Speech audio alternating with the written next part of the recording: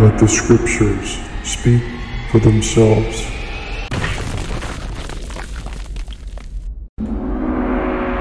Let the scriptures speak for themselves.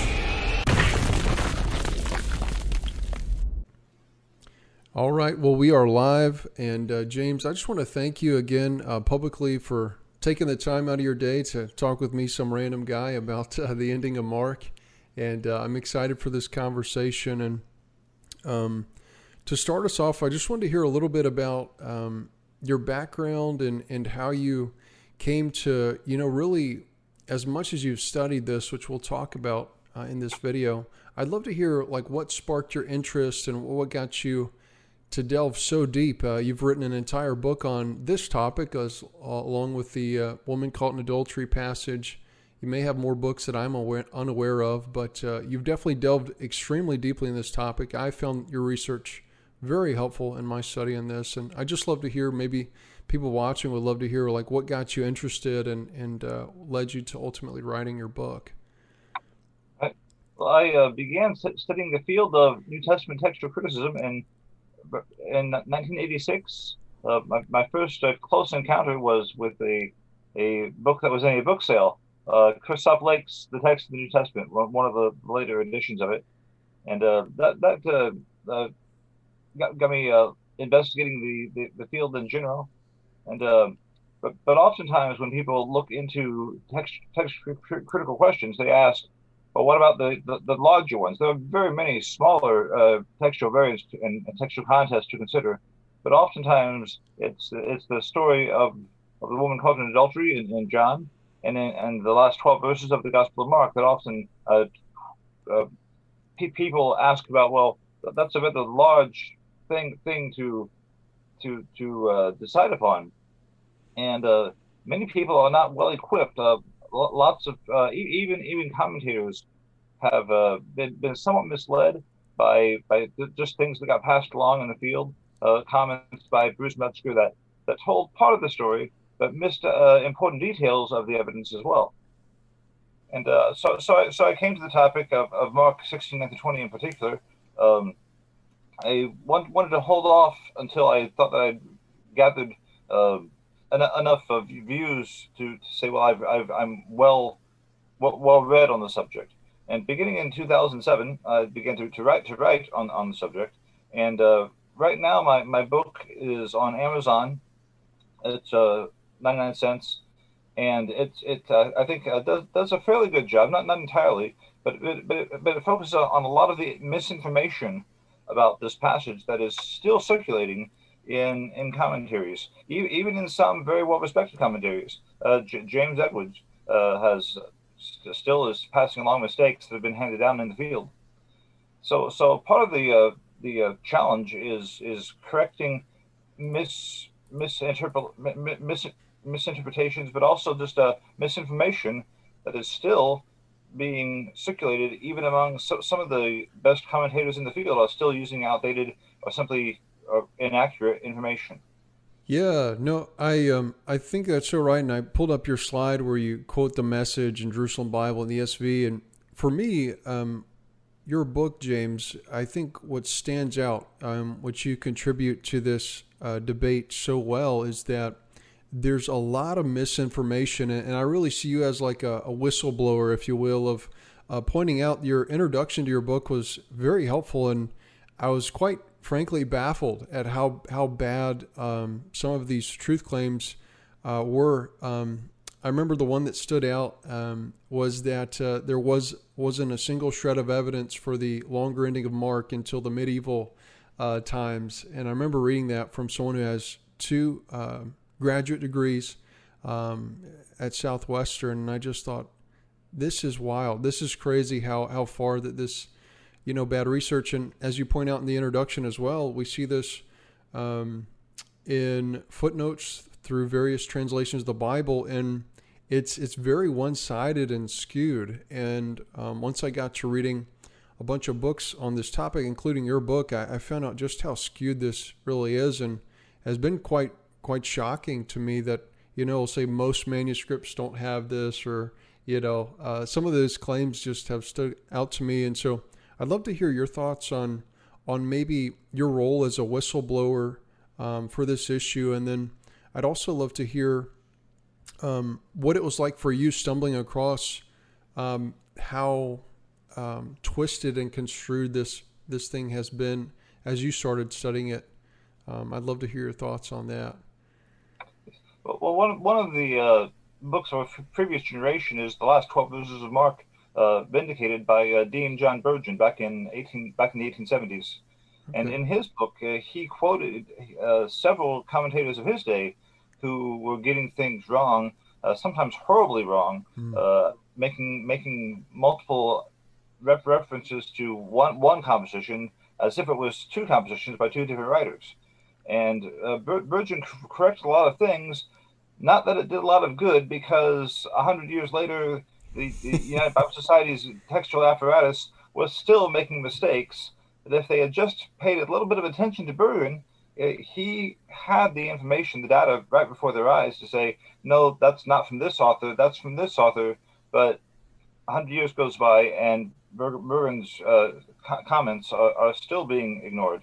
I think now by the fifth edition, they finally did correct some things. But the first edition came out that had mistakes in it that Burgeon had already corrected. But I think that was part of people thinking, well, that Burgeon, he was just a fundamentalist radical. He was Burgeon, so we'll just set him aside. Well, again, that's something to watch out for. When you send the message that the house is on fire, don't send the clown to tell the story.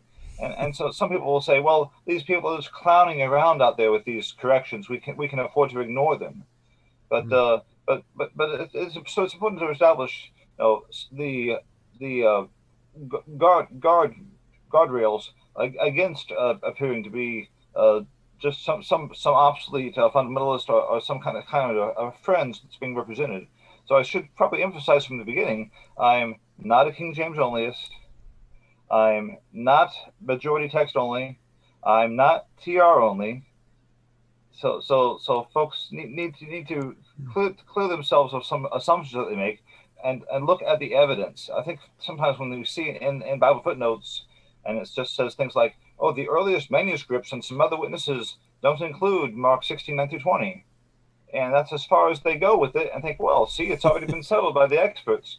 We can ignore this passage. Or as I think James White would say, well, it's questioned, and therefore we shouldn't use it like we normally use the Bible. Like the Bible, we know why the Bible was given to us, but since we have doubts about the textual foundations of this passage, we'll just not really treat it like it's the Bible, Yeah.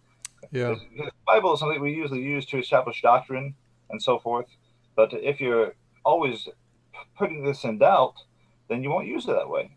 Sure. And I think that's the case, in our day and age.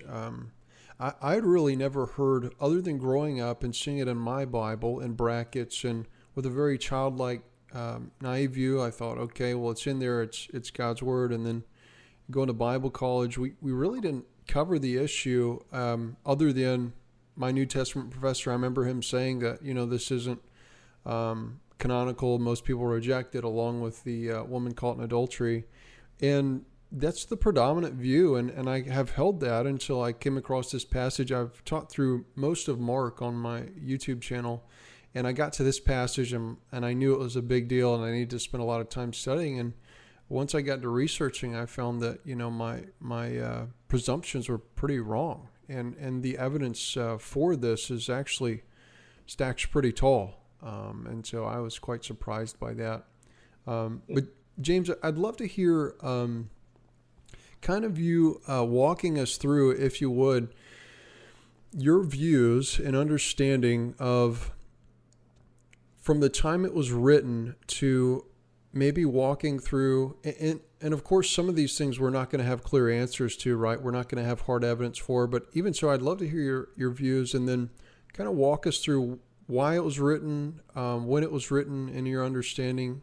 And then from there, I think something that was really helpful in your book as well, you talked a little bit about where the text maybe went off, if you would say, where the corruption maybe would have been brought in, where this was extracted. And I've heard different things from different authors. Some point to Gnosticism, some point to Egypt. I know you mentioned Egypt in your book, and then down to Eusebius, as he is looking through his copies, we get that famous quote where he gives a twofold possible answer to the problem, which has been used, right, to say that he was claiming something that I don't think he was claiming.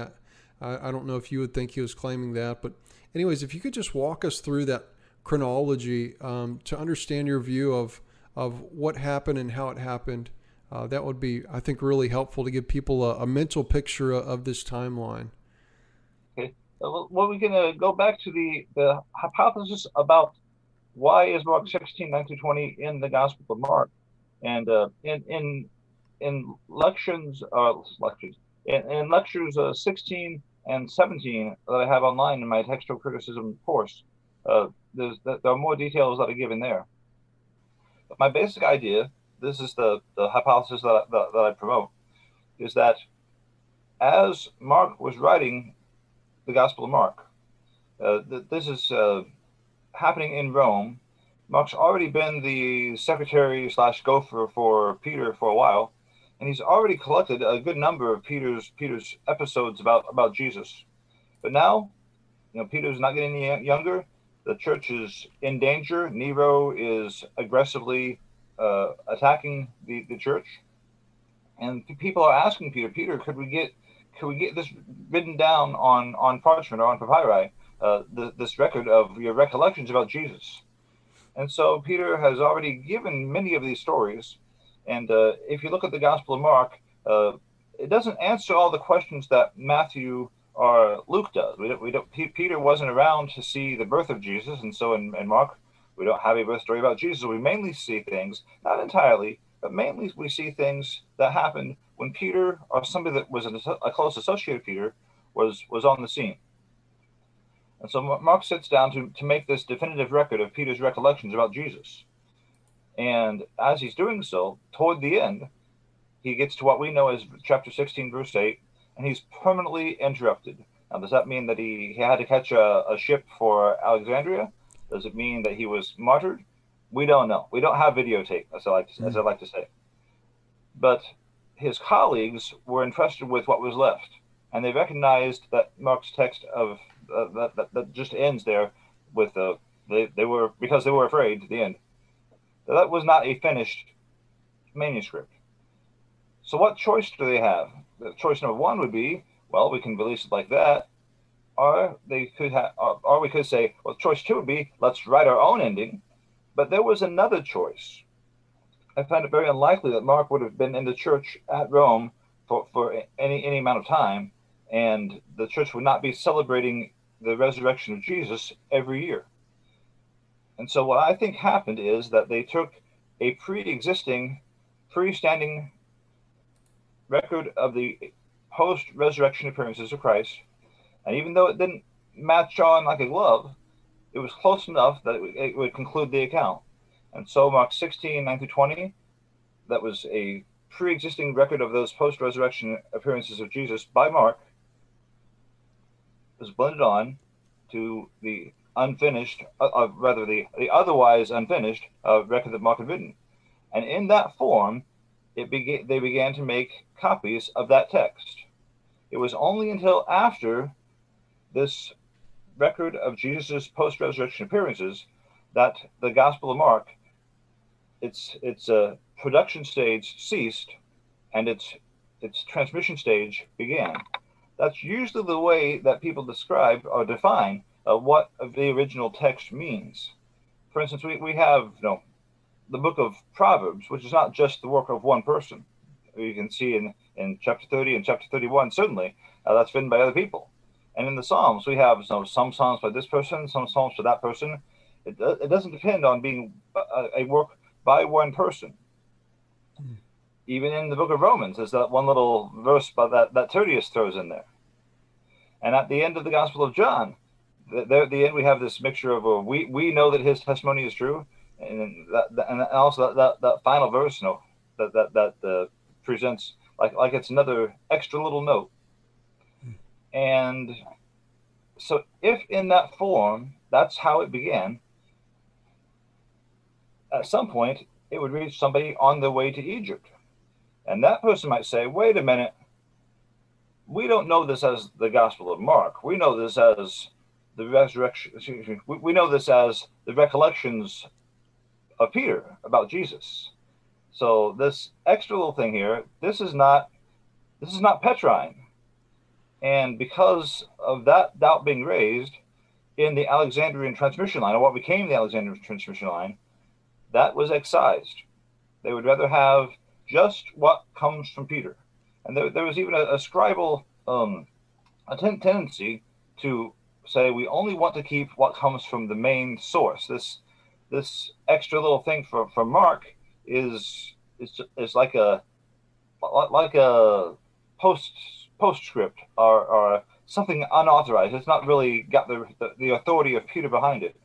And so in the Alexandrian transmission line, pretty early in the transmission line, that was excised. But in the Alexandrian transmission line, a little later on, they get tired of just stopping the text. They recognize, hey, nobody ends a narrative like this. Now you might end a speech like this, and we see that being done in Plato. But end a narrative like this, it's unheard of. And so ending a narrative like that with Gar was unique. And eventually somebody said, yeah, we need something more here. We need to wrap up the narrative. And so somebody wrote what is known as the shorter ending. That is a brief way to wrap up the narrative. And we see that in 6 Greek manuscripts. Now, in versional manuscripts like the Baharic and the Ethiopic, things that were influenced later on by the Alexandrian tradition line, we see oodles and noodles. But along with verses 9 to 20. But in Greek, we only have six Greek manuscripts that support that ending. Now, that ending has made it into the footnotes of some modern translations, even though it's supported by only 6 manuscripts, and nobody thinks that the shorter ending is original. It doesn't look Markan, it doesn't sound Markan, and yet it is in there. A man named Salmon.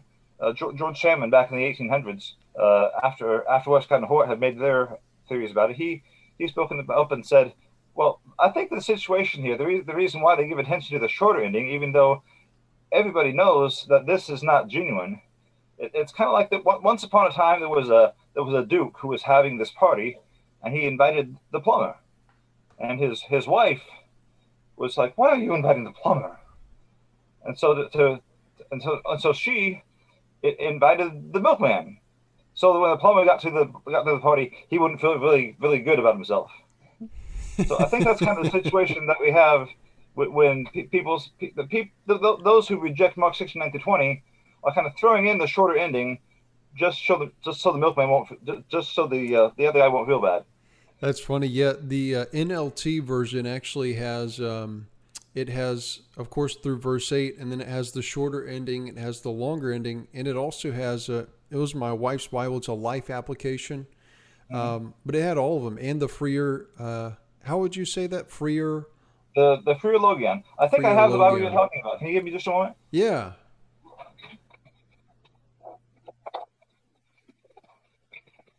Yeah, something like this? Yeah, something like that, that's right. Yeah, we could probably find a useful little detour if we just looked up that more closely. Yeah, no, absolutely. The NLT, I think, is one that does need to have its footnotes updated. Yeah, it says the most reliable early manuscripts of the Gospel of Mark end at verse 8. Other manuscripts include various endings to the Gospel. If you include both the shorter ending and the longer ending, the majority of manuscripts include the longer ending immediately after verse 8. This might be an opportune time to use those slides that I had sent earlier that give people an accurate look. Oftentimes, the closest look that people get at the actual manuscripts is some and other.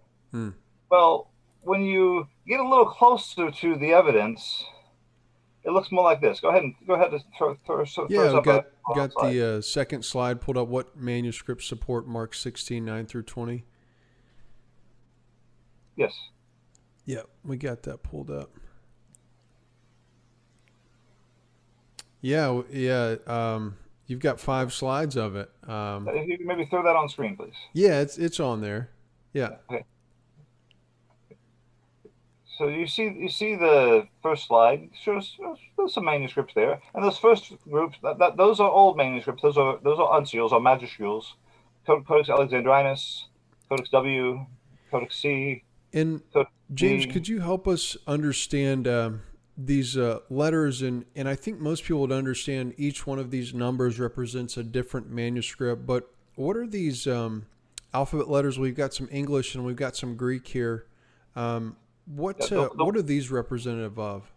those are just representative of the way that traditionally the individual manuscripts have been identified. You can do it by individual numbers too, but traditionally they've also been represented by individual letters. When they ran out of English letters, they used Greek letters, and then when Tischendorf discovered Codex Sinaiticus, he gave it a Hebrew letter.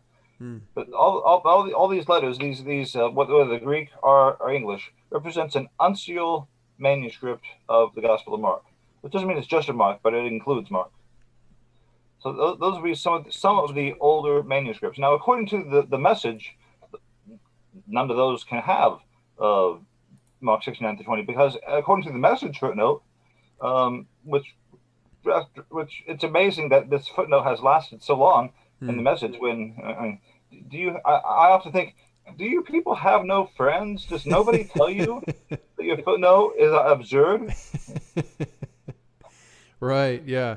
Yeah. The message says is These are some of contained only in later manuscripts. The others are minuscule manuscripts written after the development had to minuscule script, which made writing the manuscripts a lot easier. Had been made.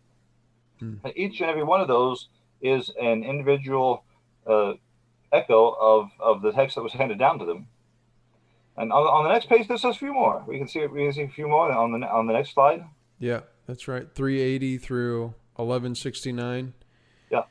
Yeah. And these are not dates. These are just they were assigned identification numbers in the order, generally in the order in which they were cataloged.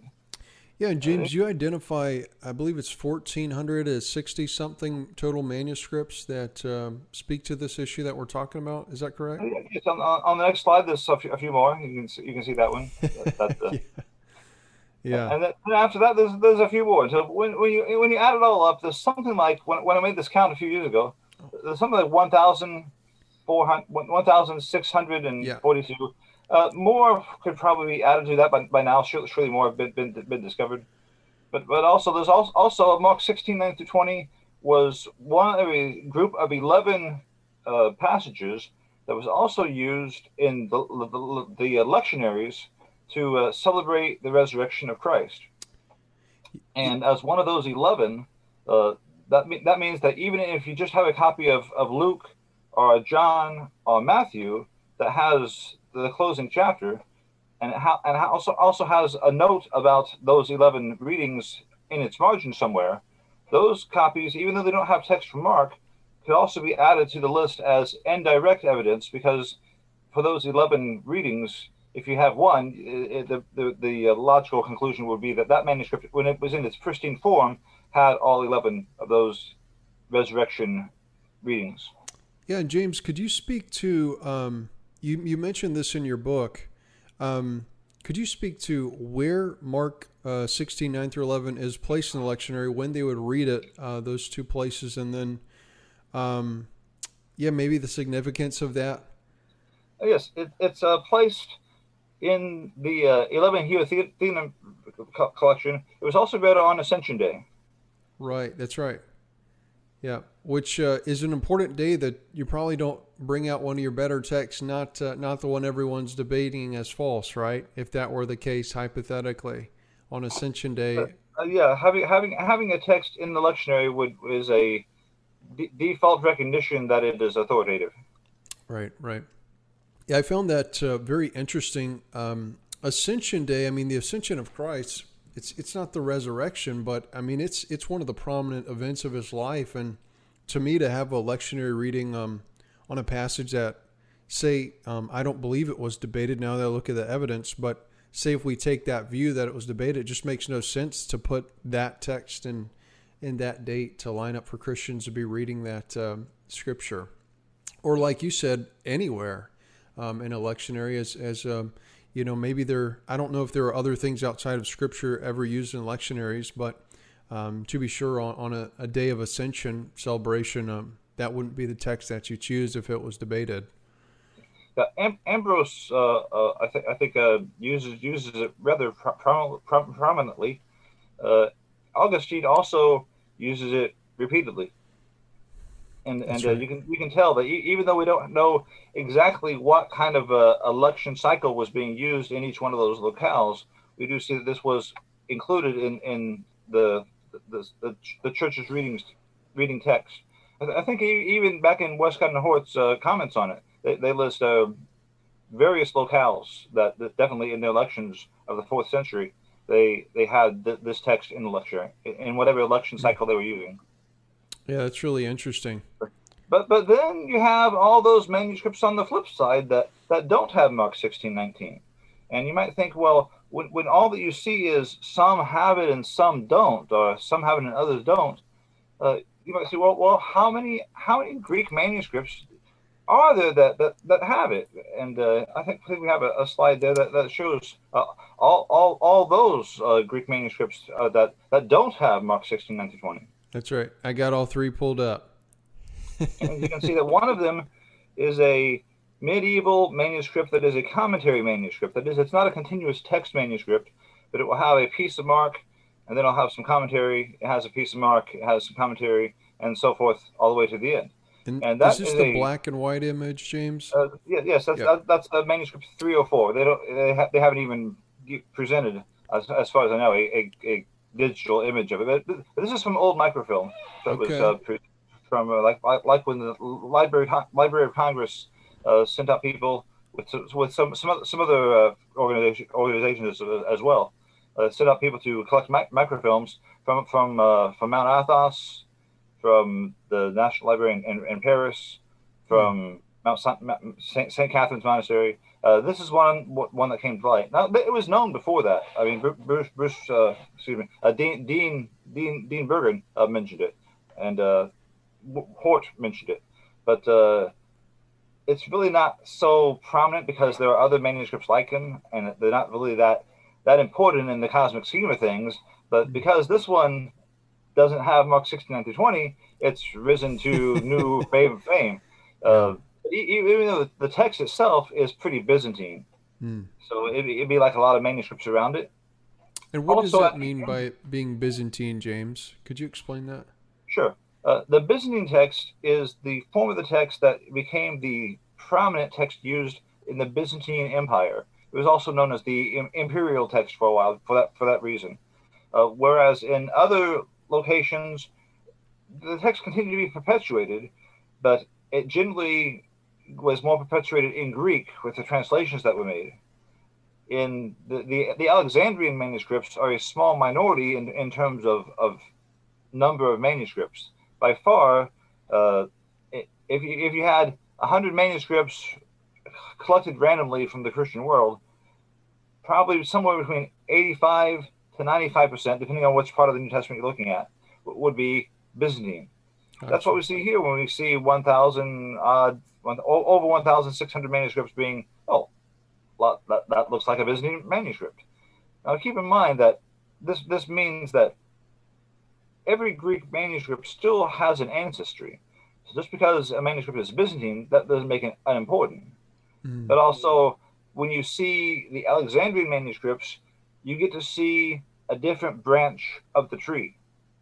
So when you see this huge number, that doesn't always mean, well, that settles the question.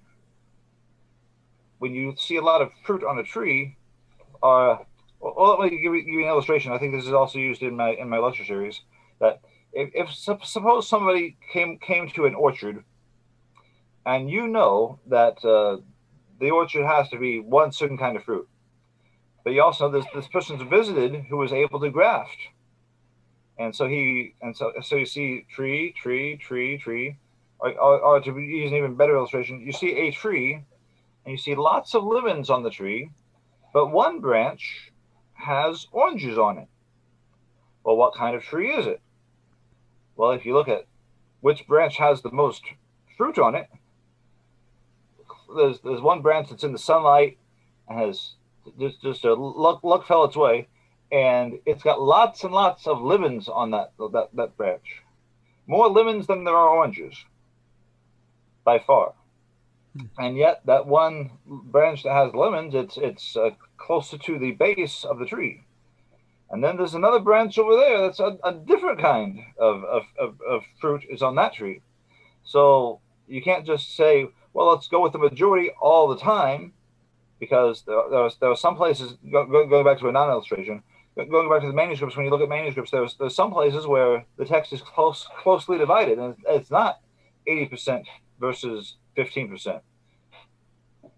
In Revelation, it's a different equation, because you only have about 350 manuscripts of Revelation, and sometimes it's really, really close. So you have to, first of all, when you come to the text, you can't just say, well, the majority rules, because, well, the majority isn't always a great majority, for one thing. In the Gospels, it's generally always more than 85%. But sometimes there's this kind of reading and that kind of reading, and there's a close call even within the Byzantine text itself. The Byzantine text divides in some cases.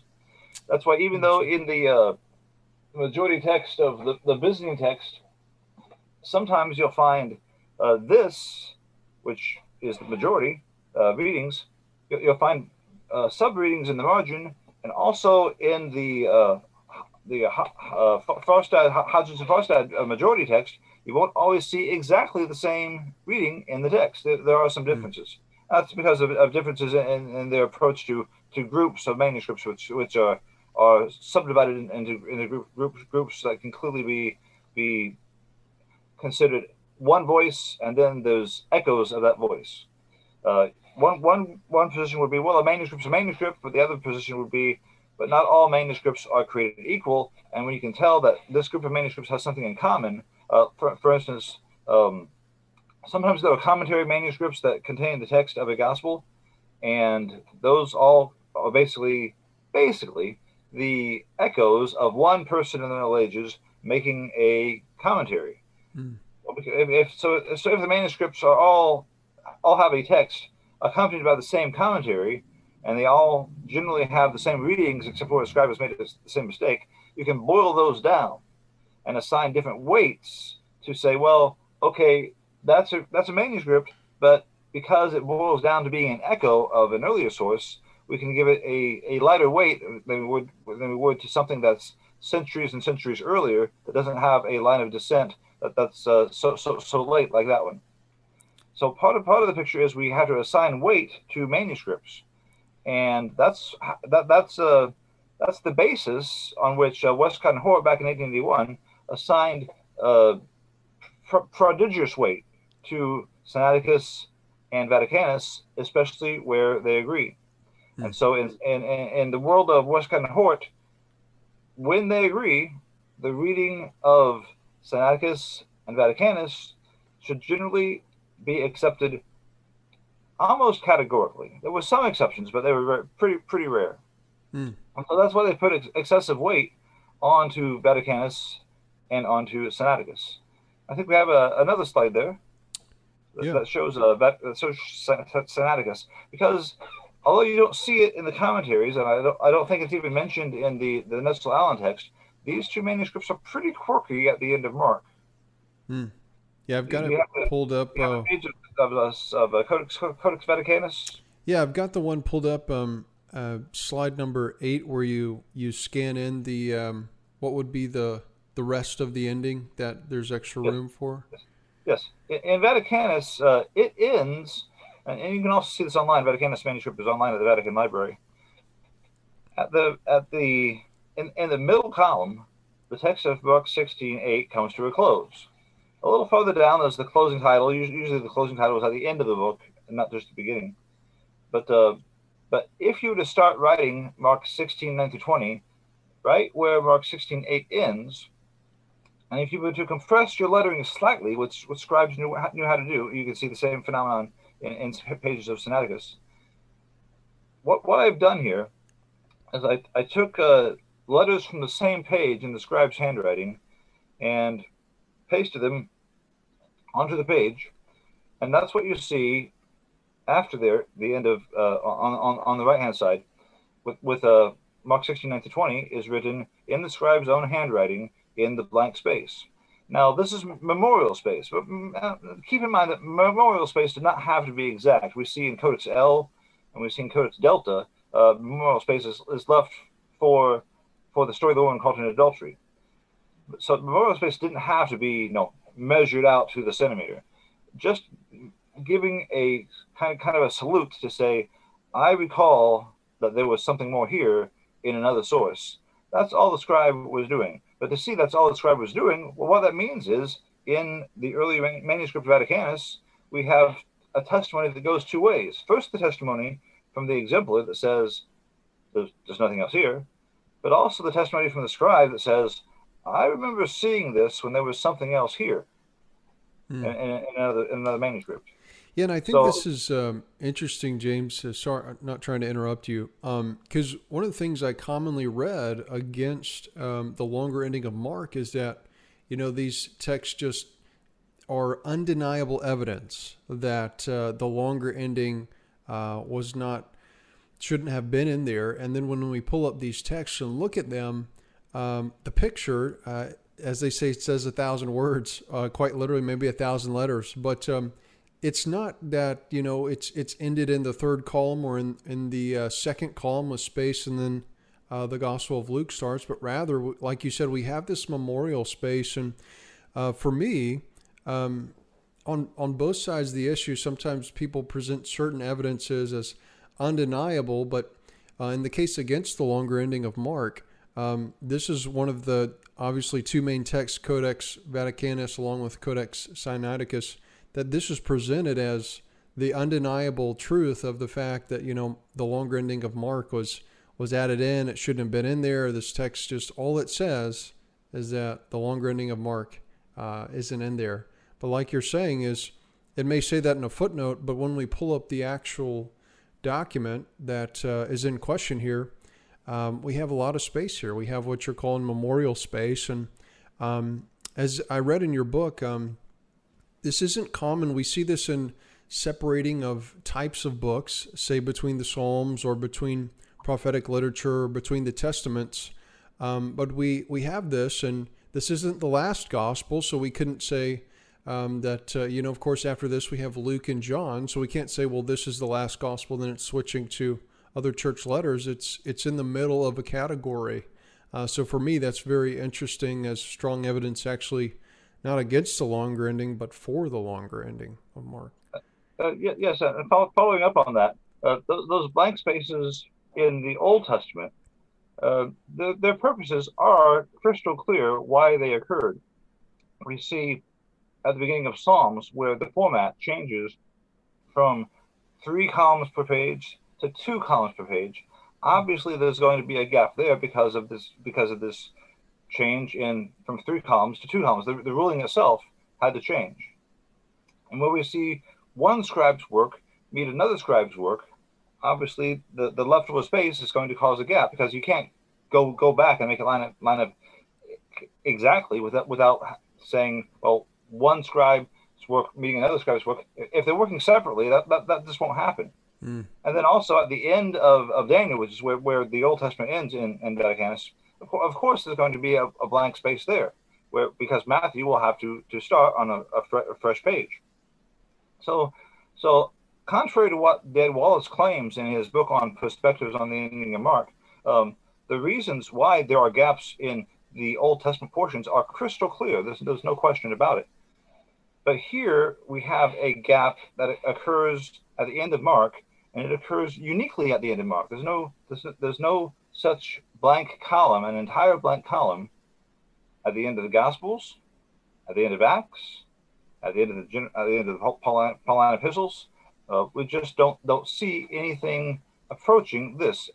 What we do see is a scribe being very conservative with his parchment. He's using every column he can use. Now, keep in mind that when you ended a book, you would start at the top of the next column. That's what we see the scribe do consistently, Mm. except here. Here at the end of Mark, he left this blank space. So there's nothing unusual about seeing a manuscript that has blank space at the end of a book. There is something unusual about seeing blank space and another blank column in Sinaiticus. Mm. This is the only place where we see this anywhere in the Codex. Mm. That's really interesting. Yeah. Yeah, that's great. So this first one on slide 7, this is Codex Vaticanus. Is that correct? I can't see the slides. Oh, that's okay. The one where you have the text filled in that we've been talking about. Yeah, it's okay. So Vaticanus, and then I'd also like to talk about Sinaiticus. Here in slide 7, you mention it being a replacement page, a sewn-in leaf, and you talk about that some in your book. I'd love to hear your thoughts. So Vaticanus, I guess to give some closing thoughts, please correct me if I'm wrong, but the way I'm understanding you is that this is, if anything, it's not conclusive that the longer ending of Mark should be there. Maybe say at worst for someone who believes in the longer ending of Mark, but at best, it's maybe a memorial in honor of the longer ending of Mark, expecting to be there. That's exactly what I interpret this to be. That the scribe, like I said a few minutes ago, recognized. I remember seeing a manuscript where there was more here, but it's not in my master copy that I'm using today. So maybe if I could just indulge in a little bit of hypothesis, maybe the scribe was thinking, I'm not making this manuscript for myself. It's going to go somewhere else. Maybe the next guy that has this manuscript in his hands, maybe he'll want that there. Maybe he won't. Mm-hmm. I'll leave it up to him. And thus you have this memorial space, which with just a little bit of compression fits the text exactly. And what does this have to do with, if you're familiar, if you're not, I don't know the answer to this, but where these two were written and maybe the tradition that they were wrapped around in their culture that would lead them to leave this blank or not fill it in? Well, in terms of where they were made, we don't know exactly where Vaticanus was made. Okay. Sinaiticus looks like it was made at Caesarea. Now, possibly, scribes didn't always stay in one place. A scribe from Egypt could easily find his way to Caesarea. Or a master copy from Alexandria, from Egypt, could find its way to Egypt. In fact, we have the case of Origen in the early 200s of being first located in Egypt and then making his way to Caesarea. So it's not unlikely at all to have, by the 300s, manuscripts at Caesarea that would descend from a collection from Egypt. Because in Egypt we have the early Sahidic version, and its affinities are certainly with the Alexandrian text. Okay, gotcha. No, that's very helpful. One of the books I was reading spoke of the extraction of the longer ending of Mark being a very local thing that was going on, and then maybe when Eusebius or Jerome speak of it, it's specific to their area, being the first mention we have of something like this going on in early church history. But yeah, I'd love to hear your thoughts. I've got Sinaiticus pulled up, and as I mentioned, you talk about this replacement page. It's quite clear from this picture, but could you speak a little bit on that and talk about the letters per column in these replacement pages? Even though if you pick up a UBS textual apparatus and look through the textual apparatus in all its detail, or in the Nestle Island textual apparatus, I don't think you will see any acknowledgement that this page of the manuscript is a replacement page. In other words, the main copyist, the one who's writing the pages that come before this and come after it, he's not the one who is responsible for this 4-page or folio. It was somebody else. Probably the supervisor or the diathrotes the guy who proofreads the manuscript. Okay. He comes to what the main scribe had made on these 4 pages, and somewhere in those 4 pages there's something that makes him say, we got to redo this. Mm. And so the task of redoing those 4 pages falls to him. What's probably happened is, as much as people would assume it's got something to do with the ending of Mark, it looks more like it has something to do with the text of Luke, just because of the way it comes out with the amount of letters per column when you actually go through the trouble of counting how many letters per column there are. Because on the pages of Luke, the text is drastically condensed. I mean, the letters are compressed, so the copyist is able to fit more letters onto each line, and he does this consistently throughout Luke, which would imply that what the main copyist did was leave something out. And so now the proofreader, the corrector, has to write on the same amount of space the amount of text that was already there, plus the amount that the main scribe accidentally left out.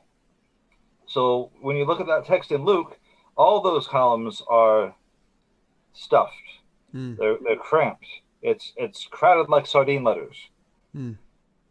Yeah, what I'm seeing here is the ending of Mark. It's around the 600s, and then Mark. That's Mark 14. Mark 15's in the 500s and very, very low 600s, and then with the transition to Mark to Luke, we've got 500 letters, and then 37 with the ending of that column, and then Luke starting on the next page, which is common for books, but we didn't see that in Vaticanus. Now we're looking at Sinaiticus, and it's more of a normal where it ends in one column and they start the next column. And we've got 681, 670, then 700, 680. Like I said, the letter per line is significantly increased compared to, say, Mark 15 in the 500s. Yeah, and this requires thinking, but what I think happened is when the proofreader is doing redoing these pages, he realizes the challenge is going to be the text of Luke. That's where the mistakes were made. That's where the hard part of fitting everything in is going to be. After he does the work of making sure that the end of Luke on the pages that he's making will interlock smoothly with the next page that the main scribe has made, then he goes back to write the text of Mark, because no problem, that the hard part is in Luke. But as he's writing Mark, he forgets what he's doing and just kind of instinctively starts to write in compressed lettering again. If you look at those numbers, you'll see that in the third column, after you get along a little bit, it all of a sudden shoots back up. Yeah, in the ending of Mark, or we have 680. Right before Mark 16 starts. Yeah. Okay. Yeah, the 600s, right? We've got 592, then 593, then 604, 605. I wish I had it in front of me. Is there any way you can put the slide in front of me? I don't know that there is. So we've got Mark 14, 54. We've got 630, 650, 640, and then 700. Yeah, 700. Yeah. He's still in Mark 16 there. That's that's Mark 15 ending in Mark 16:1 there. Yeah, that's I think the ending of 14 going to 15, and then towards in Mark 15 going to 16, we've got 590, 590, 600, 600, and then. So again, I'm sorry I don't have a slide in front of me. Oh no, you're fine. So we've got Mark 15 in those 4 columns. We've got 592, 593, 604, 605, and then in the bottom left corner, that 4-column block, we have 550. So it's gone down, and then the 37, the ending of that. And then 680. Could you just read me the numbers of column per column? Yeah, starting from the beginning. Yeah. Yeah. So Mark 14, 54. We've got 635, 650, 639, 707. Okay, stop there. There. Okay. The 700 there. That's before the end of Mark. He's still in Mark 15 as of writing that. What I suspect is that he had gotten a little bit used to writing in condensed lettering, and suddenly began writing in condensed lettering in Mark where he didn't need to. Mm. But then as he goes down, and also writes in chapter 16, verse 1, he makes a mistake. This is the corrector who makes a mistake. He absolutely omits most of Mark 16, verse 1. Then he needs to think. Then he comes to his senses and says, "Wait a minute, what am I doing? I'm condensing stuff I don't need to condense." And it's also interesting that you could if he had kept on using condensed lettering, Mark 16, 9 through 20 would have fit on the remaining columns. But he gets to the point at the end of that column, and he realizes, oops. Now, when he turns the page, he needs to stretch out his lettering, or else he's going to leave a blank column. Well, this scribe, the Diothotes, he doesn't want to leave a blank column. He wants to make sure there's not a blank column. And so, after writing Luke's text, in order to avoid leaving a blank column before he comes to the text of Luke, he stretches out his lettering. That's why even though he, on average, he writes 600, 630 letters per column. In the next column, he's really stretching out his letters, and it comes to a total of, what, is it 552? Yeah, that's correct. Yeah. And the reason why he's writing out these letters so stretched out in such expanded form, at one point he even uncontracts the name of Jesus, which scribes usually they would contract the name of Jesus. It was a sacred name. But for this purpose, he stretches out the name of Jesus, so he'll have more space used.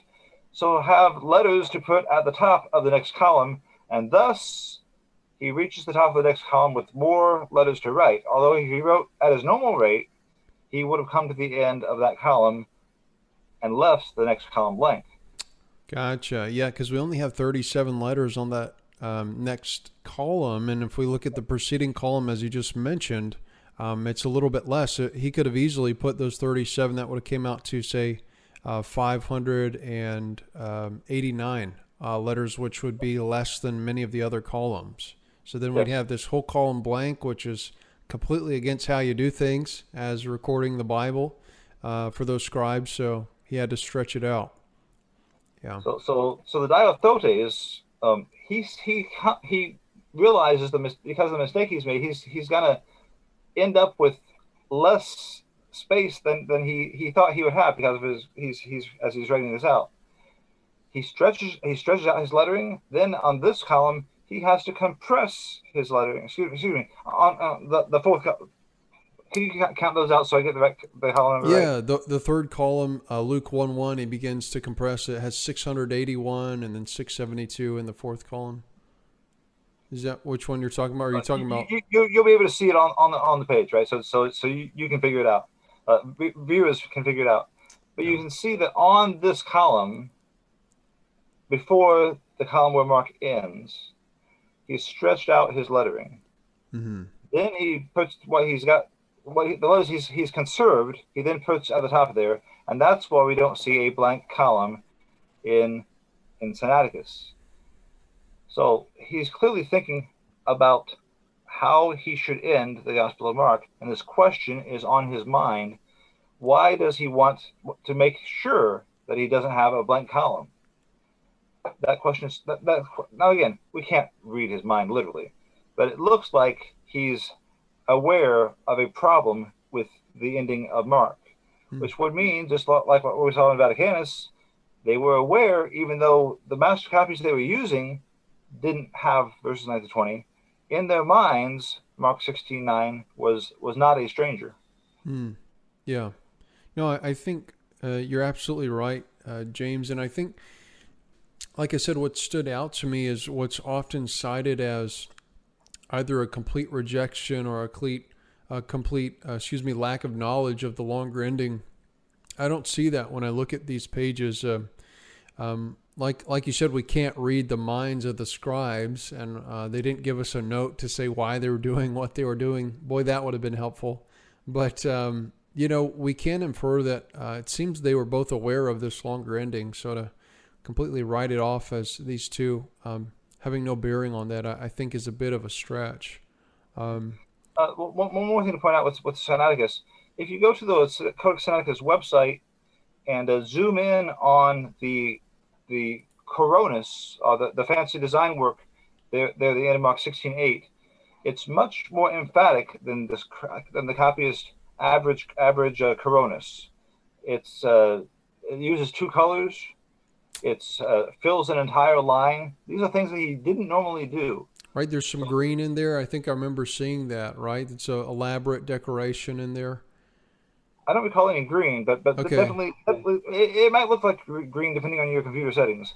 But definitely a combination of red and his normal ink. Okay, gotcha. Maybe thinking of something else, but But yeah. speaking of those designs, at the end of one of the Mosaic books, I think it's Deuteronomy, if you compare the decorative designs of the copyist of Vaticanus in the Mosaic books and this design, they're very similar. I think it's been described by Millen and Skeet. If it doesn't mean, if it doesn't imply identity of scribes, then at least it involves the identity of the same school of thought, Hmm. Right, right. For of both the of same these school. They manuscripts. received the same training at the same place. Hmm. That was the idea. To leave the longer ending of Mark out and try and fill that in.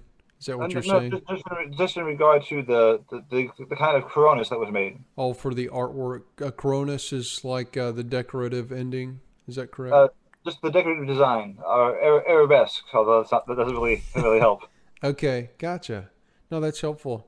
Um, James, I'd love to talk to you a little bit about. So we've talked about these two codexes, and these are fourth century, around 300s AD.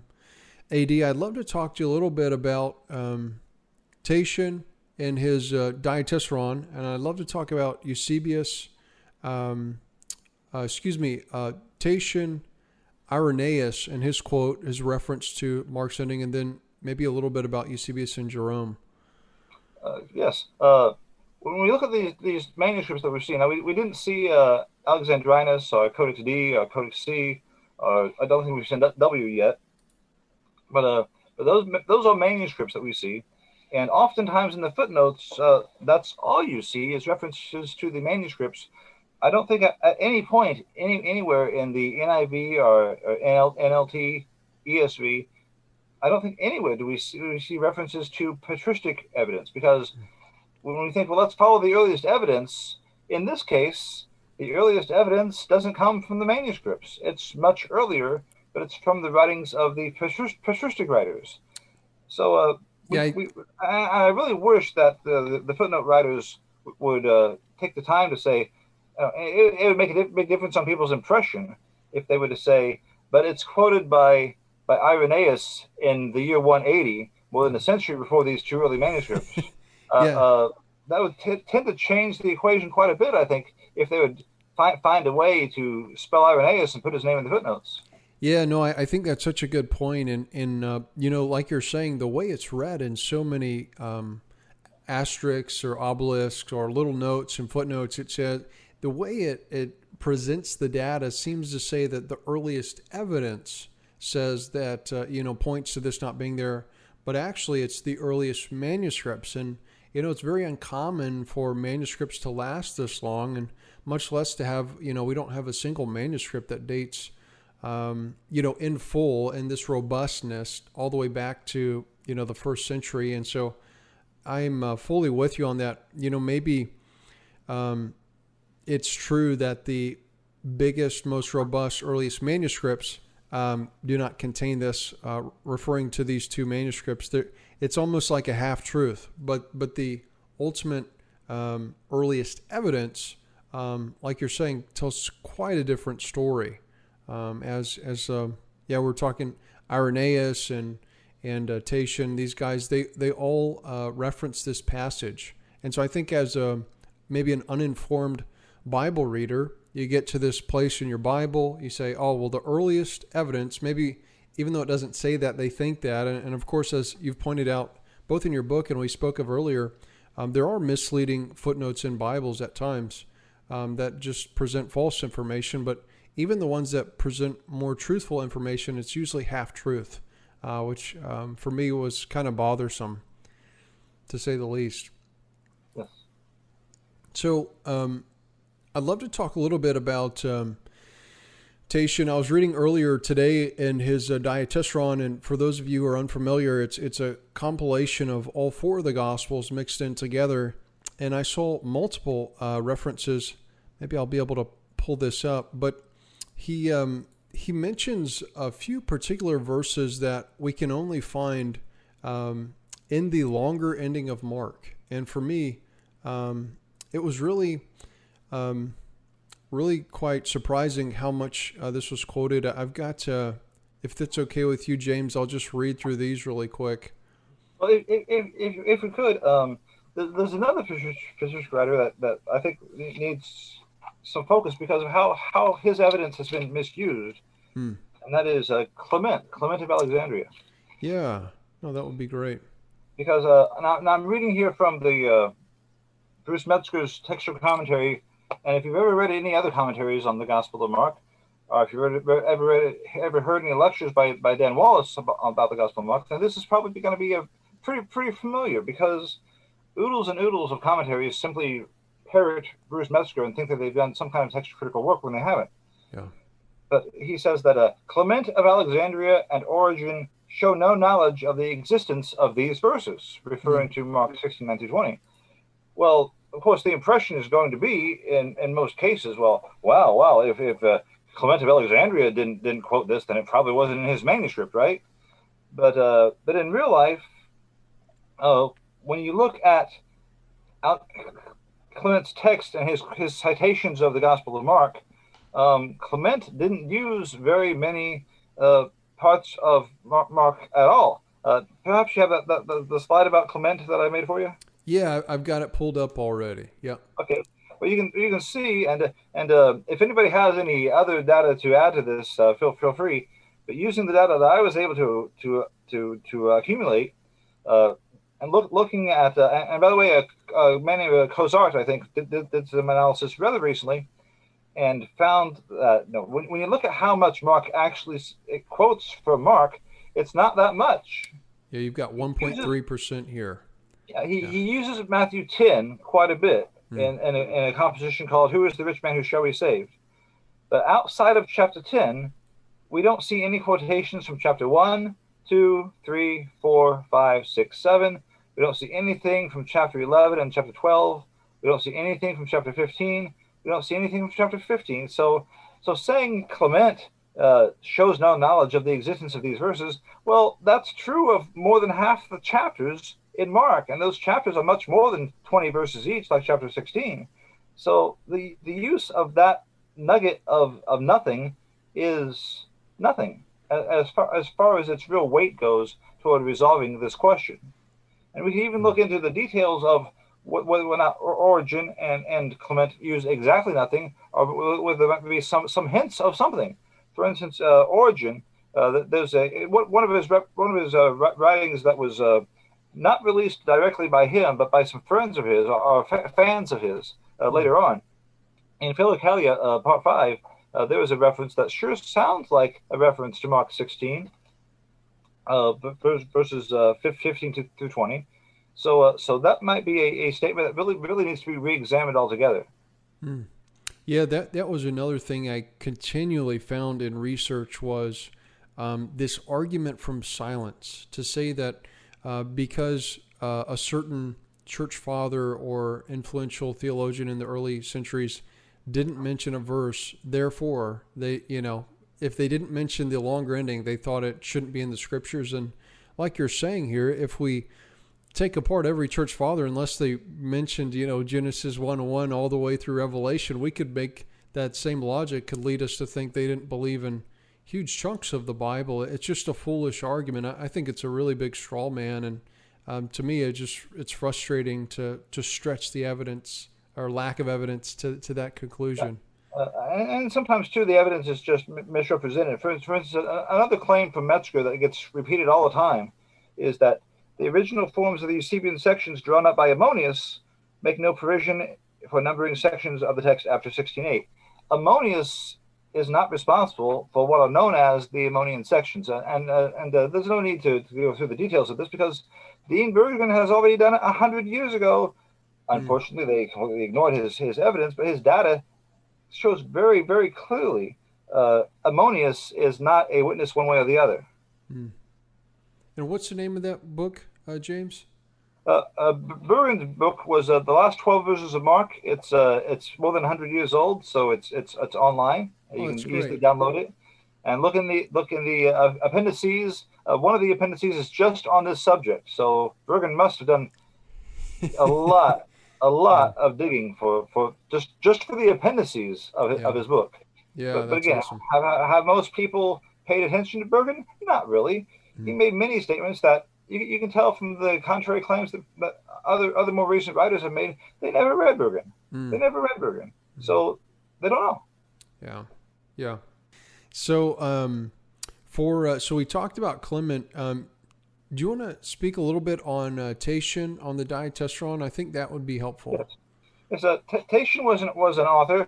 Now, in later years, because he was a vegetarian and didn't thought that becoming a Christ was so imminent that there was no point in getting married. Later on, he was kind of looked on, we are not sure if you're Orthodox or not. He was even condemned by some. But Tatian at the time, though, was an important writer who made what was called the Diatessaron. The Diatessaron was the text of Matthew, Mark, Luke, and John, but kind of smashed together so it wouldn't be exclusively Matthew or Mark or Luke or John, but we would have all four Gospels, but combined in one continuous narrative.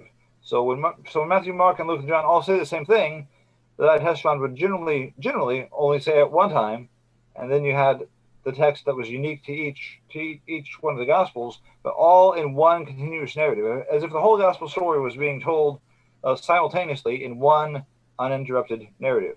That's what the Diatessaron was supposed to be.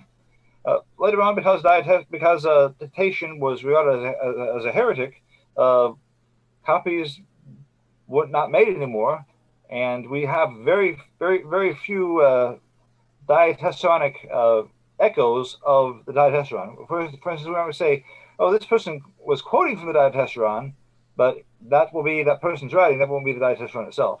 But there is an Arabic text of the Diatessaron, but it has considerable influence from what was called the Syriac Peshitta, a version from the late 300s or so.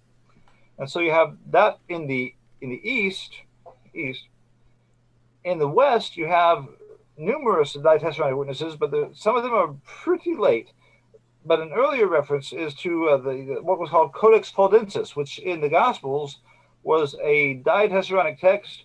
A man named Victor, not the other. Well, we'll just call him Victor.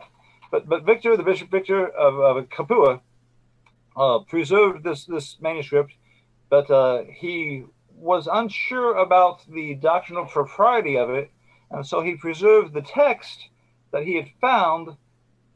But scratch that. He preserved this form of the text. It was the format, but he replaced the text itself with the form of the Vulgate that was known to him. So in its format and the arrangement of the text, and the arrangement of Matthew, Mark, Luke, and John, in Codex Fuldensis, we have that format, but as far as the content, that's the Vulgate.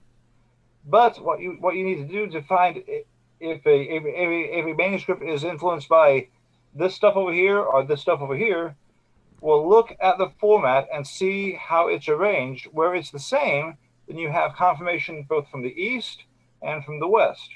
And in this case, when we look at Mark 16, 9 through 20, and how it's arranged in the text of the Diatessaron in Fuldensis and in the Arabic Diatessaron, they're not exactly the same, but they're pretty much the same. And so there's evidence from those two Diatessaron witnesses that Tatian's Diatessaron contained Mark 16, 9 through 20.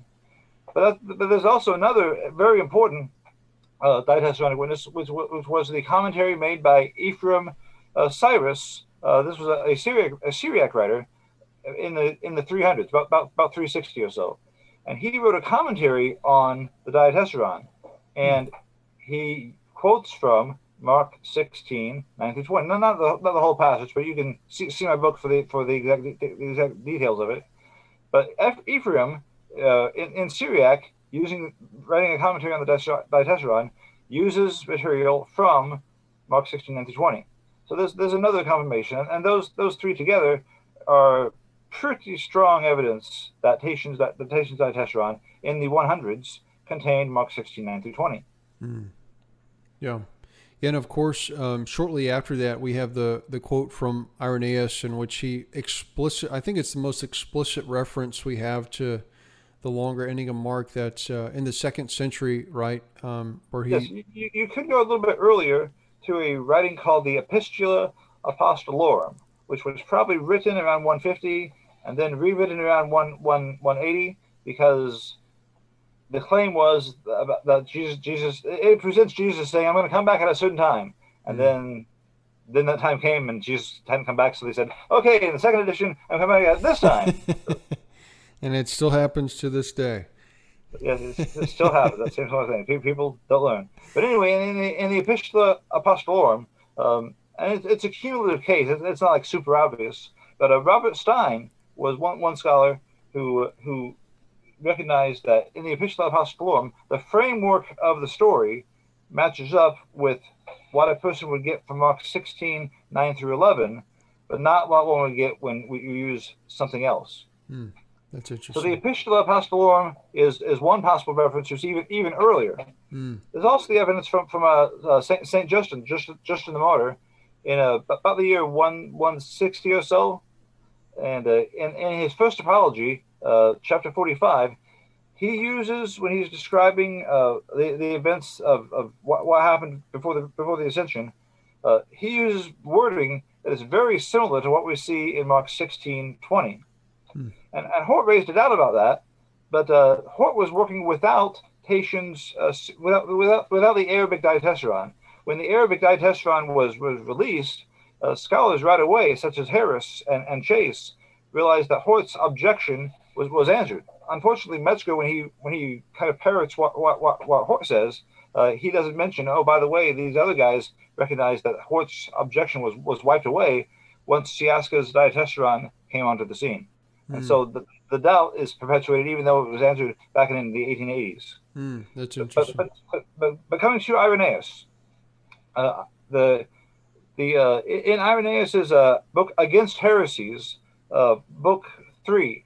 Now, at one point, as he's writing Against Heresy, Irenaeus mentions who's in charge of the church at Rome, and that's how we can get a pretty good idea of the date of when he's writing. But he says, as he's describing the contents of the Gospel of Mark, he says, also towards the conclusion of his gospel, Mark says, so then, after the Lord Jesus had spoken to them, he was received up into heaven and sits on the right hand of God. And so this is a writer who's working in about the year 180, and he's making sure that he's writing aggressively against heretics. And I think a person in that situation would use what he considered the best text. That's right. Also, this is confirmed in the margin in manuscript 72 and in manuscript 1582. Both times in Greek, we see this note that says, Irenaeus, who was near the time of the apostles, in his work Against Heresies in book 3, cites this from Mark. So the question had apparently come up somewhere along the line, but is answered clearly in that marginalia in 1582 and in Codex 72 in Greek. Yeah, it's good. So that's Irenaeus using his manuscript, which, if you figure Mark is writing about the 60s, Irenaeus is writing about the 180s.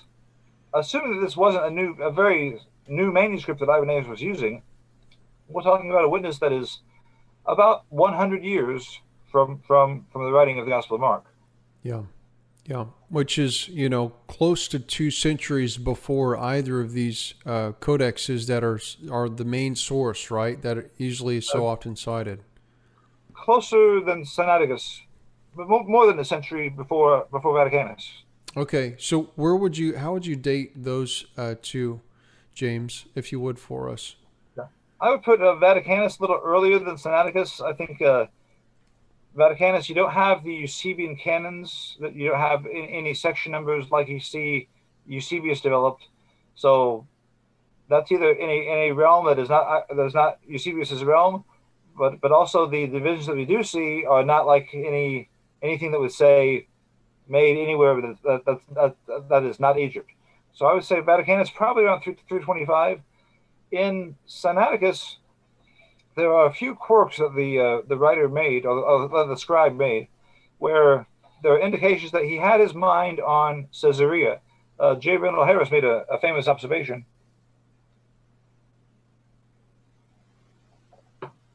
where the scribe is writing the word Petrita. That's what he's supposed to write, referring to the homeland of Jesus. We're in the text where Jesus is saying a prophet is not without honor except in his own hometown. But instead of writing Petrita, he writes Antipatris, which is the name of a city not too far away. And so it's kind of like now this will only work in Britain, but Harris said it's like if a scribe said, "I come not to." He was trying to write from Shakespeare. I come not to bury Caesar, but instead of writing bury Caesar, he wrote I come to bury Caesar. No, scratch that. I'm getting it wrong.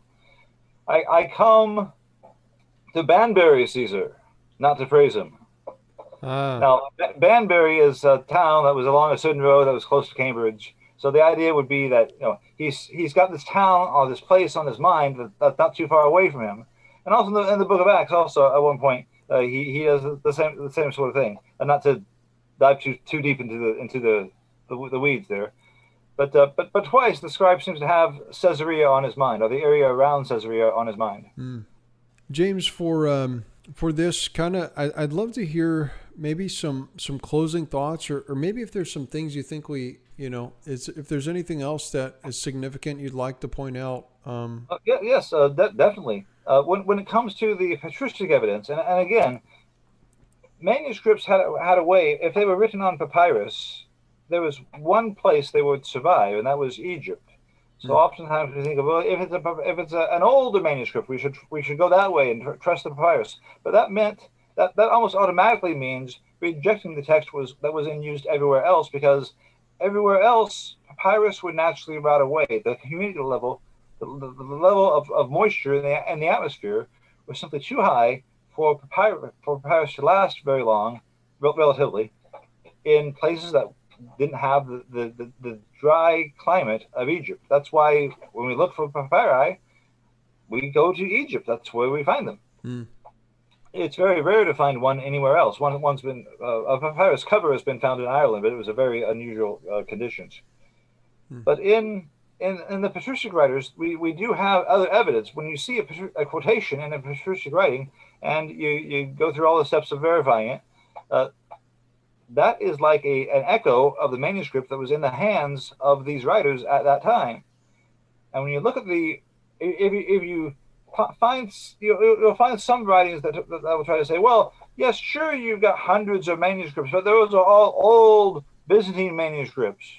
Well, I'll tell you what. Let's make the cutoff point of 500, the year 500, or 486, when there was when there was a Roman Empire, and there was an emperor was on the throne of Rome. If we just make that the cutoff point, maybe add in a few others from a little bit later. I think you have a slide that I sent of Roman era patristic writers who used material from Mark 16, 90 to 20. Is it Sinai GR 212? Nope. That's not it. One of the patristic writers of the Roman Empire. Okay, let's see. I don't know that I have that. Maybe I do. It would be like around number 10. We've got the 1582 1210, and then we've got the shorter ending with the Egyptian tradition. Do you have the Roman era patristic writers? I don't think it's on here. I don't think I remember seeing anything like that.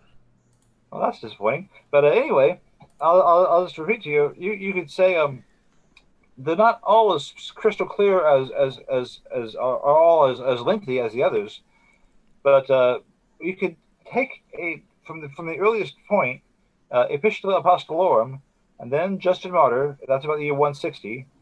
Tatian about the year 170. Irenaeus. This is still in the second century, and about the year 180. Then Tertullian, Hippolytus, the Didascalia Apostolorum, Vincentius at the Seventh Council of Carthage, the Latin work called De Baptismate. You can also look in the Old Latin Capitulum. The summaries chapter by chapter of how they would how they would format the sections of the book.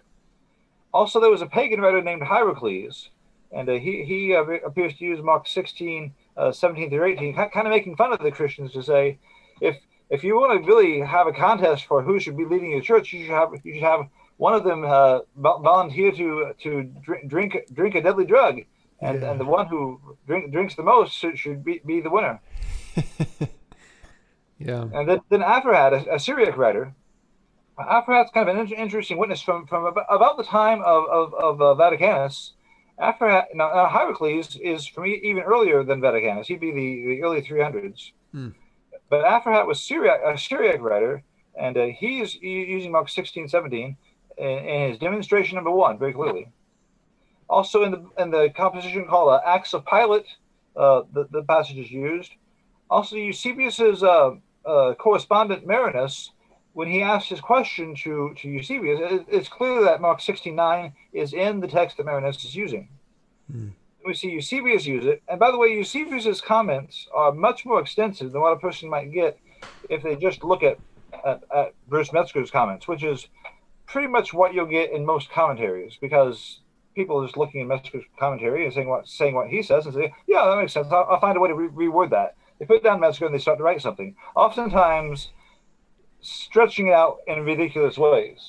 But fortunately for us, that problem has been solved by Roger Pierce. Roger Pierce has gone through the trouble of hiring people to translate the full text of Eusebius's composition Ad Marinum, and it is in this book, which, by the way, you can get for free online.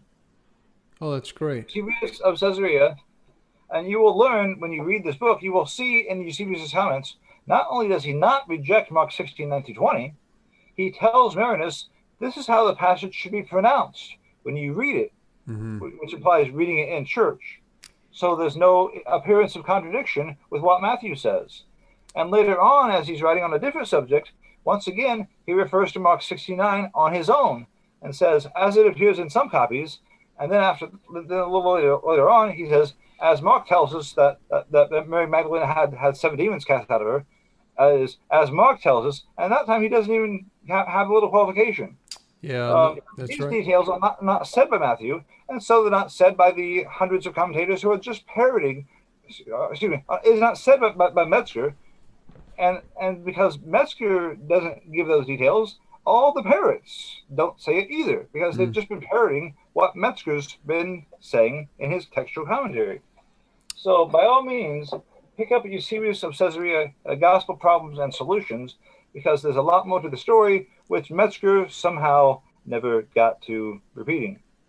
Yeah, I read a book by Nicholas P. Lunn, arguing for the ending of Mark, and he actually brings that very thing up, and he goes through both Eusebius and then Jerome, who parrots Eusebius, and he gives the full text. And, he's making a case study. He says, if someone believed this is how they deal with the problem.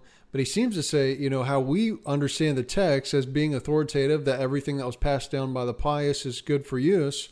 This is how we do it. And as you already mentioned, he tells them how to say it. He says, say it like this and then pause and then continue speaking so that no one gets the dates confused over that issue. So I found that really interesting because both Eusebius and Jerome are so often the kings of the fathers who are quoted against this text. Yes, and in that case, it seems like Eusebius and Jerome are both reporting this, but as D.C. Parker, acknowledge in the living text of the Gospels. D.C. Parker says Jerome's testimony is worthless because Jerome is simply recycling the work of Eusebius. You can almost picture Jerome sitting with a copy of Eusebius's composition Ad Marinus on his desk, deciding how much of this he should leave out and how much he should condense it, because everything he's passing on to Hedibia, he's putting into Latin what Eusebius had written in Greek. So he just boils it down because he's we're not going to go down that path anyway. So let's go down this path and follow this path. So yeah, that's right. So Jerome is very, very clearly just recycling Eusebius, and so often I see commentaries where they treat them like they have nothing to do with each other when they clearly do. Also, in the case of Jerome, we mentioned the Philologion before. When Jerome is talking about the Philologion in about the year 417 against the Pelagians, or to the Pelagians, he mentions that he found the person who's embedded in the composition found the Philologion in several copies, especially the Greek codices. And a person might say, "Wait a minute, over here." When he's writing to Hedibia, he says it's hardly ever there. And here, when he's writing this in 417, how can he say that this reading is in the Philologion? How can he say the Philologion is there, especially in Greek copies? Well, there's an easy answer, because he was just recycling Eusebius, doing what he said he usually did, what he said he often did. If you look at his Epistle 75, he says, "Yeah, sometimes I just repeat what people said before me." Right. Yeah. Yeah. No, he says that explicitly. I was reading a note earlier when he prefaces the four Gospels when he's writing to the Pope at the time, and he says, "For if we are to pin our faith to the Latin text," he's speaking of when he was writing the Vulgate. He says, "It is for our opponents to tell us which, for there are almost as many forms of text as there are of copies. And if, on the other hand, we are to glean the truth from a comparison of many, why not go back to the original Greek and correct the mistakes introduced by inaccurate translators and the blundering alterations of confident but ignorant critics, and further, all that has been inserted or changed by copyists."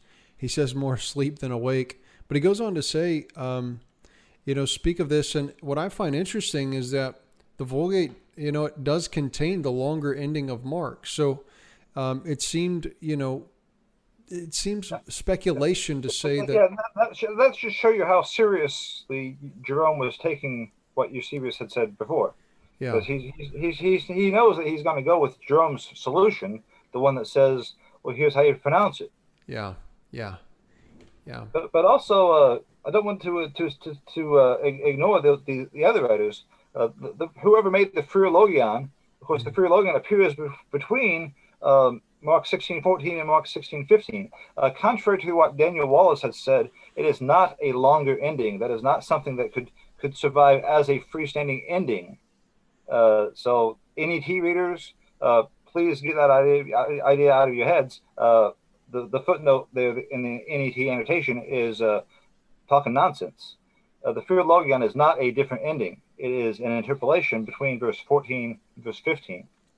But also, there's a Fortunatianus, and also if you use the NET, the annotator of the NET gets some of his manuscripts mixed up, and sometimes on one occasion he treats one manuscript as if it's two manuscripts, as if like this is part of the manuscript, this is the other part of the manuscript, but really it's one manuscript being double referenced. So that should be sorted out. But also around the year 350, that's about the time of Sinaiticus, Fortunatianus wrote a Latin commentary, which has only recently been published. And Fortunatianus mentions that Mark talks about the ascension, the ascension. Also, a little bit after that, Ambrose of Milan, like I mentioned before, Palladius of Rataria. There's also the Claromontanus catalog, which is simply a list of the links or line measurements, stikoi of each gospel. Ephraim Cyrus, that I mentioned before, uses Mark 16:9-20. Uses parts of it in his commentary on the Diatessaron. There's also a work called Apostolic Constitutions, about the year 380, and Epiphanius, the apologist on the island of an island, let's say, Epiphanius, I think Crete. Augustine. Not only does Augustine quote Mark 16:19-20 extensively, but he also quotes his Greek manuscripts. There's also a group of what are called apocryphal works or pseudepigraphical works called the Lucian Acts or Lucian Acts.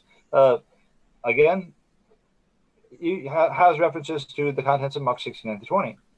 The Doctrine of Addai, and kind of a more significant than you might think, uses it. And the books of Pelagius uses it. Philostorius uses it. Esnik of Golb, and it's interesting that you'll see in Metzger's work, and you'll see in the Parrots of Metzger, of references to the Armenian manuscripts. But what I don't see in Metzger's comments or in any of the other comments of later writers, later commentators, references to Esnik of Golb. Esnik of Golb was an Armenian writer in the 400s, far before any of the major Armenian manuscripts. And Armenian of Golb, in his writings, uses Mark 16:17-18. So also we already covered Jerome. You could look in the writings of John Chrysostom, Macarius Magnes, the guy who's responding to the works of Hierocles. He uses the passage and doesn't say anything about some manuscripts it's there, some it's not. He uses an entirely different line. Marius Mercator, not well known, but he still counts. Marcus Aramida also, and that implies the Marcus was in the land of Israel, and that shows us the range geographically of where the passage was attested. It's not just that it's in this one locale, and here I think that illustration of the tree comes into place, because we don't see it just in one locale. When we come to the shorter ending, we see that coming up in the one locale. When we look at the actual manuscripts of the shorter ending, when the earlier ones, we see the text being formatted on the page the same way. When the longer ending of Mark is presented, it doesn't just start at verse 9. It starts in verse 8 and goes down from there. But that presentation is very rare. We see it in the Greek Sahidic Lectionary 1601, and we see it, I believe, in let me move this book here. We see it in 099, one of those small fragments. So when we look at the notes in Codex L, the notes in Greek Sahidic Lectionary 1602, and we see the format in Codex 044 and those fragments, they're very closely connected. So that tells us a story. And the story is, although Mark 16:9-20 was not in Egypt early on, it was practically everywhere else. We see it in the writings of Patrick in Ireland. We see it with Peter Chrysologus. We see it in Israel. We see it in what is now Turkey. We see it in Armenia. We see it in Syria. So we see a very wide attestation in favor of Mark 16:9-20. But you don't see any of that if you don't see the patristic writers. And in the footnotes and in many of the commentaries, the patristic writers are utterly ignored. But if you take a look to examine the evidence in whole, you'll see this mountain of evidence in favor of Mark 16:9-20. Yeah, no, that's good. Thank you for that, James. I think that's so important. And like you said, I think looking at some of the earliest evidence is so essential to this debate and conversation for the ability to come to the right answer, because the early evidence is all on the same page as to the canonicity of the longer ending of Mark. I wouldn't say all. There are some there's some versional evidence. For instance, in the Syriac translations, there's a very strong evidence from the Peshitta, which I believe is late 300s, and then developed a little more towards standardization in the 400s. Okay. There's also the Hochling Syriac, and the version known as the now it's called the Palestinian Aramaic Syriac. Well, Palestinian Aramaic. But there's also the Sinaitic Syriac, which is one translation, represented by one manuscript. The Sinaitic Syriac is kind kind of refers to a version, but also to the one manuscript that represents it. It's a manuscript that is to this day housed at St. Catherine's Monastery on Mount Sinai. But it also has a relative called the Curetonian Syriac, which was discovered before it in about 1858, I think. But they're clearly connected. But in the mark as seen in the Sinaitic Syriac, it ends at 16:8, whereas in the Curetonian Syriac, there's hardly any text to mark extant in existence, in other words. But the part that is includes at least marks 16, 17, and so forth. So there is one Syriac reference, which means that the proportion of Syriac evidence would be 99.9 manuscripts plus the patristic evidence. But you do have the Sinaitic Syriac in there. Okay, yeah, I was thinking more of like the first 2 centuries. Like, is there anything you can think of that's strong evidence against the longer ending of Mark, James? Nothing direct. I don't think there's any question expressed about the legitimacy of Mark 16:9-20 until you get past Justin, past Tatian, past Epistula Apostolorum, past De Baptismate, and you have to drift into a little after Hierocles, to Eusebius of Caesarea. I think Eusebius is the first individual anywhere to draw the passage into question to any degree. And Eusebius, it looks like at the time he wrote Ad Marinus, or Ad Marinum, it looks like he was perfectly willing to accept the passage, because when somebody asks you a question about it, the way to say, reject it, throw it out, get rid of it, is not to say, well, this is how you pronounce it to ensure the misimpression.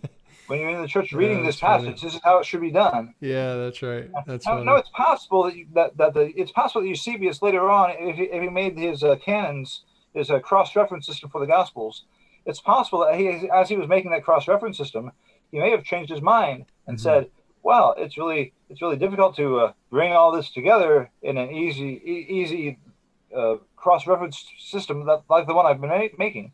So he might have just simplified his work or left it unfinished. We simply don't know. Yeah. And the former quote of Eusebius is the one most commonly used against the longer ending. So yeah, no, I'm glad you bring that up. Well, James, is there anything else you can think of? What would you leave maybe people listening to this? What would you encourage them to do for the average Joe, who's just reading their Bible and they stumble across double brackets or something? What would you encourage them with in this regard? Well, one thing would be to recognize when you're reading a parrot, because some commentaries, some lectures that you might find online are simply repeating things that have already been said that should have been corrected a long time ago, but they never knew better, and so they kept on perpetuating it. For instance, in the earlier editions of the UBS text, it said that some Ethiopic copies stop at Mark 16:8, and even in Eugene Nida's translator's guide, that claim was perpetuated. In 1980, Metzger finished a detailed study on the Ethiopic text, because he had done a double check thinking, do those abbreviations really mean what we think they should mean, that we read in the 1800s about Ethiopic copies? So when he double checked it, he found, no, we've been understanding this all wrong.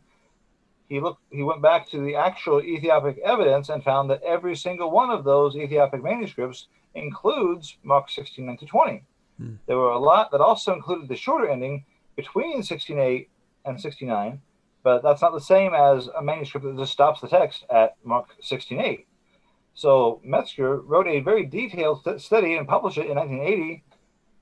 But to this day, in copies of the text of the New Testament, written by Bruce Metzger, and in the latest edition, I think edited by Bart Ehrman, you can find on one page the claim that, from 1980 that Metzger made, the claim that all Ethiopic copies include Mark 16:9-20, but on another page of the same book, 40 years after 1980, you will still find the claim that in some Ethiopic copies Mark ends at 16:8. That's funny. Yeah, it is kind of funny, but it's also kind of sad. Yeah, funny in a pitiful kind of way, right? For the groupthink that's in play to be jostled into, will you please pay attention? So one thing would be to recognize, like I said, recognize parrots. If you're reading along and you're reading something like Metzger, where it says the Armenian and the Georgian, we have copies of both that don't include this passage. Well, keep in mind though, most people don't realize this, but the old Georgian was translated from the old Armenian. So having these two is like it's like saying not only does the voice say this, but also the echo of the voice. Right. As if that's going to mean something. Right. Yeah. So yeah. No, that's good. Well, I think watching out for parrots is a good piece of advice. Not only with things people may agree with or things they may disagree with, not only with modern commentators, also even with church fathers and stuff like that. Yeah, that's a good piece of advice. Yeah, no doubt. So, all right, so tell me what I'm looking at here, James, with this longer ending of Mark here. Well, this slide. Excuse me, John. Yes, this slide shows the end of John, and I don't think you'll see this at the Codex Sinaiticus website. But when T.C. Skeet was looking into the question, he arranged for the end of John to be examined under ultraviolet light, and this is what he saw. The same thing that Tischendorf claimed that he saw, but of course Tischendorf couldn't verify it because he didn't have the opportunity to do digital work. But what we see here is that the main scribe initially ended the Gospel of John one verse early, made a little ornamental design, and stopped the text there. The implication is that he just wanted to preserve what he thought of as the main author's work. But then someone, either the copyist or the supervisor of the copyist, changed the scribe's mind, and he came back, erased that decorative design, and included the final verse. But this is a sort of a vestige or a remnant of the custom in that particular transmission line of trying to preserve only the work of the main producer of the text. So if you see John as this is just the book of John, not John's community, then you get rid of the final verse. And if you see if you see Mark as this is the recollections of Peter, not Mark, then you would excise Mark 16:9-20. Meanwhile, in the community where it was first written to in Rome, and throughout all the area around Rome, and farther along throughout all the Roman Empire except Egypt, Mark 16:9-20 was used with authority. That's good. Yeah, and as you're saying, there's many places in the Bible where there's what I was taught in seminary is called a light editorial hand, where we get these helpful sentences or verses, and this is another example. But I think that's helpful, James, and it sheds light on, maybe another very verifiable possibility of what went into people's minds, why they would have extracted those last verses, because we see this in other places. First, just obelize, like saying, not from the original hand, and then the next generation drops. Yeah. Which might, and if it was 2 or 3 or 4 generations long, that might explain why it takes so long until Eusebius to get anybody asking a question about it. Yeah. No, that's really helpful. Makes sense. Yeah, makes sense in light of, how they chose. They didn't like books that were named after people that didn't actually write the book, say certain books that didn't make it into the canon and stuff. They didn't like pseudographical writers, and so I could see the same strict mindset to say, okay, well, this isn't, doesn't fit in line with the very author of having written it himself or intended to write it himself, and so I could see the same thinking that would go into pulling that out. That's good.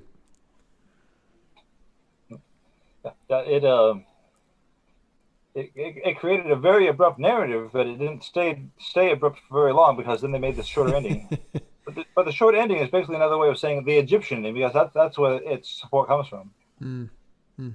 But also, I recommend reading my book. I'm working on a newly updated edition. Hopefully, it'll be done before the end of the year.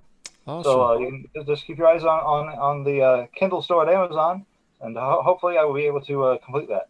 Yeah, that's awesome. That's where I found your book, James, on Amazon, and read it through Kindle and found it very helpful and found it done very well and thought the table of contents, everything worked great. I could bounce around where I needed to and thought it was a good reading experience. So, yep, that's where I would point people to. You could check them out on Amazon. Does it also have a physical copy, or is it mainly digital? It's only 99 cents. So yeah, so 99 keep cents. the cost low. Right now, it's just digital only. It's really generous. If folks don't have a Kindle, there you go. If folks don't have a Kindle, they can go to academia.edu and find a printable text over there. Yep, I'll pull that up here. Yep, there's a link here on the screen if you'd like to follow that at academia.edu. Also, there's the Amazon.com way to check that out.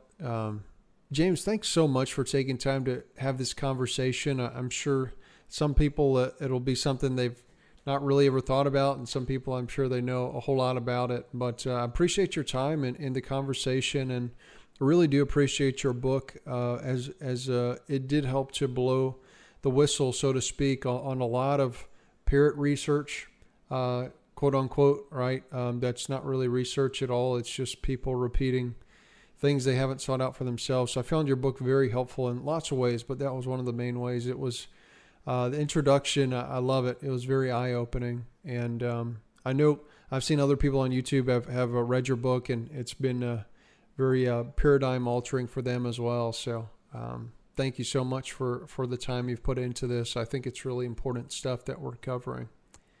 One more point, which was just that you often see the claim that asterisks and obeli often accompany this section. I think Craig Evans, N.T. Wright, Dan Wallace have all perpetuated this claim. Double check your manuscripts. In the course of doing this research, I dug into them, and in every case, there were the kind of asterisks or the kind of marks that simply refer to a footnote, which mean nothing more than what a footnote number means on our modern books. But when it comes to when people picture asterisks like in a line or in a column, that's when we have an indication that somebody was either doing something to indicate something that was connected to the lectionary, or in some cases really was connected to casting doubt on the passage. In no case did these asterisks or marks, beside Mark 16:9-20, have anything to do with casting doubt on the passage. In every single case, Dan Wallace, these were not text critically relevant. These either had something to do with the election cycle, and they have the same marks which other passages would have, or they were connected to a note that was accompanying the passage, a comment made by some marginality maker. In no case is there just nothing but an asterisk that is text critically significant, and there are also misrepresentations of how broad the notes that accompany Mark 16:9-20 mean in the family one small group of manuscripts, and how significant they are. They often follow the wording of Metzger, which leads people away from where the evidence actually leads. But for those that are interested in the details, they can find them, hopefully, in my book. So thank you. Yeah, awesome. Well, James, thank you so much again. And yeah, look forward to, I'm sure I'll be reading your book whenever I get around to the woman caught in adultery. I'll read your treatment of that subject as well. But again, I appreciate you coming on and taking time to talk through this issue. And I hope it's a blessing to everyone that listens to it on YouTube and podcasts. Hopefully it'll open up to their mind to your work, but not only your work, but to maybe some of the intricacies of dealing with these text critical issues, and doing it with a truly open mind to look at the evidence. So, thank you.